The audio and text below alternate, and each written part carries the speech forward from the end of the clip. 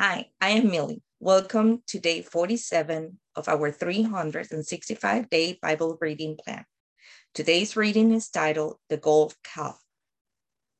We'll be reading Exodus chapter 32, verses 1 through 29 in the New Living Translation. When the people saw how long it was taking Moses to come back down the mountain, they gathered around Aaron. "Come on," they said, "make us some gods who can lead us. We don't know what happened to this fellow Moses who brought us here from the land of Egypt." So Aaron said, "Take the gold ring from the ears of your wife and sons and daughters and bring them to me." All the people took the gold rings from their ears and brought them to Aaron. And then Aaron took the gold, melted down, and molded into the shape of a calf. When the people saw it, they exclaimed, "O Israel, these are the gods who brought you out of the land of Egypt." Aaron saw how excited the people were, so he built an altar in front of the calf. Then he announced, "Tomorrow will be a festival to the Lord." The people got up early the next morning to sacrifice burnt offering and peace offerings. After this, they celebrated with feasts and drinks, and they indulged in pagan revelry.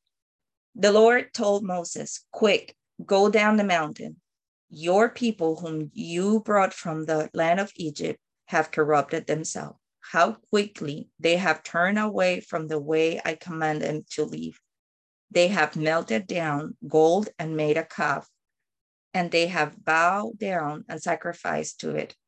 They are saying, 'These are the gods of, O Israel, who brought you out of the land of Egypt.'"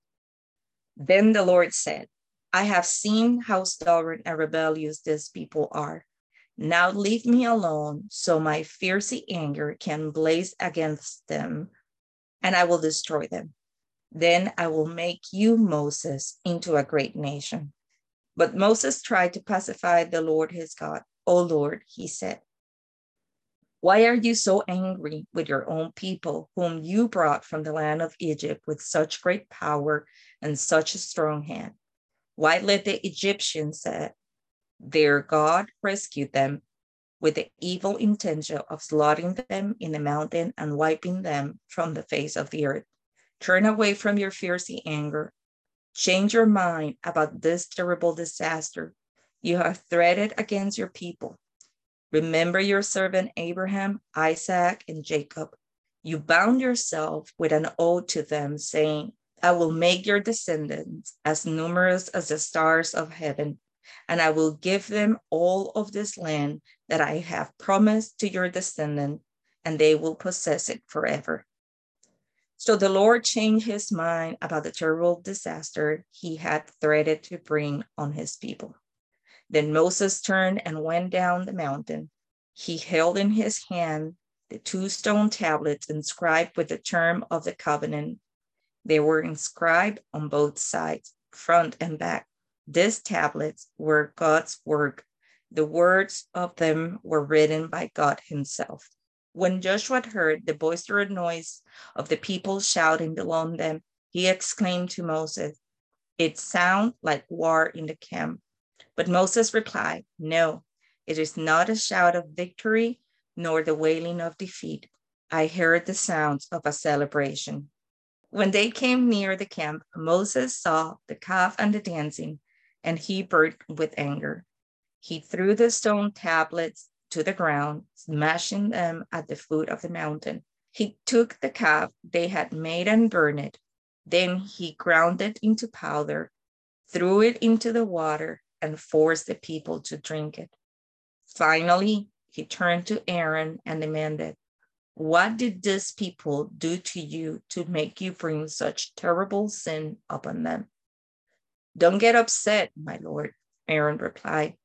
"You yourself know how evil these people are. They said to me, 'Make us gods who will lead us.'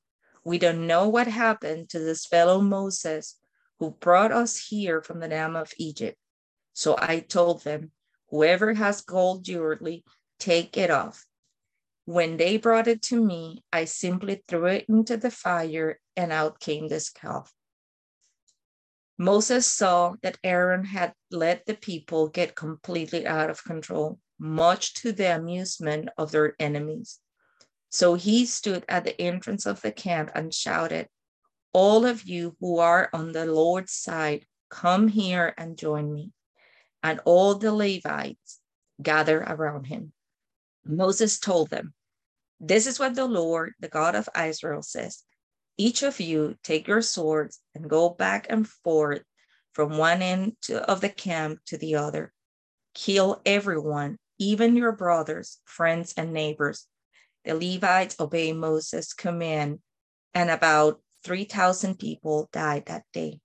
Then Moses taught the Levites, "Today you have ordained yourself for the service of the Lord, for you obey him, even though it meant killing your own sons and brothers. Today you have earned a blessing." Thanks for joining us for today's reading. And remember, everyone has an invitation to sit at Jesus' table. We hope you'll find your story and purpose in God's story.